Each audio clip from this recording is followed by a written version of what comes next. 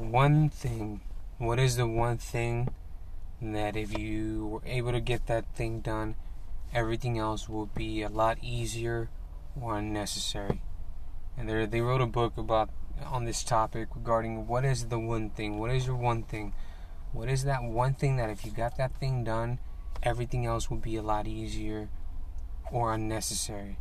This is going to change for most of us depending on where we're at in life and what stage of our life we're in and what we're going through in the moment.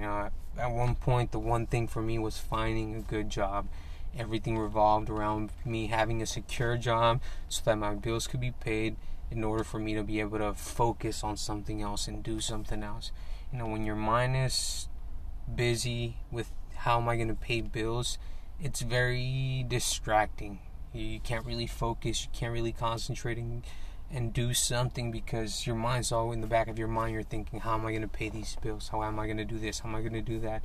So you have to find out, okay, what is the one thing? What do I need to get done? And a lot of times, we have to set goals for ourselves and say, okay, this is where I want to be in 5 years. What do I need to do in order to get to that goal? And break it down. So this is 5 years. In order to get to that 5-year goal, what do I need to get done in a year? And in order to get to that year goal, what do I need to get done in a month? And in order to get to that month goal, what do I need to get done in a week? And in order to get to that weekly goal, what do I need to get done in a day?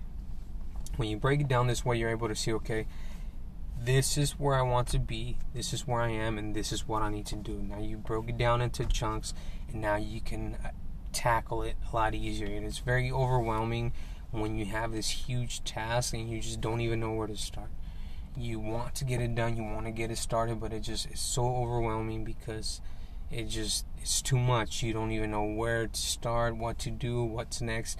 But once you break it down and figure out, okay, these are the things I need to get done, these are the steps that I need to take, these are my daily steps, these are my weekly goals, these are my monthly goals, eventually my yearly goals. But you have to have something to shoot for. You have to have a target, something, this is what I'm aiming for. And you might miss at first, but then you adjust, and you keep moving, you keep going, and eventually you'll hit the target. But you have to take that first step. The hardest part is taking the first step and getting started. And again, a lot of times we don't take that first step because the road is not clear. We don't know which way we're going. We don't know exactly where we're headed. But once you take that first step, the second step reveals itself, and now you take that second step and the road starts showing up for us. But the key is to take that first step. That's the hardest part, taking that first step and then being consistent, taking a step after step after step, and not stopping or not giving up when we fall. We have to get back up and try again, adjust a little bit, try it a little bit different. But again, the key is finding your one thing.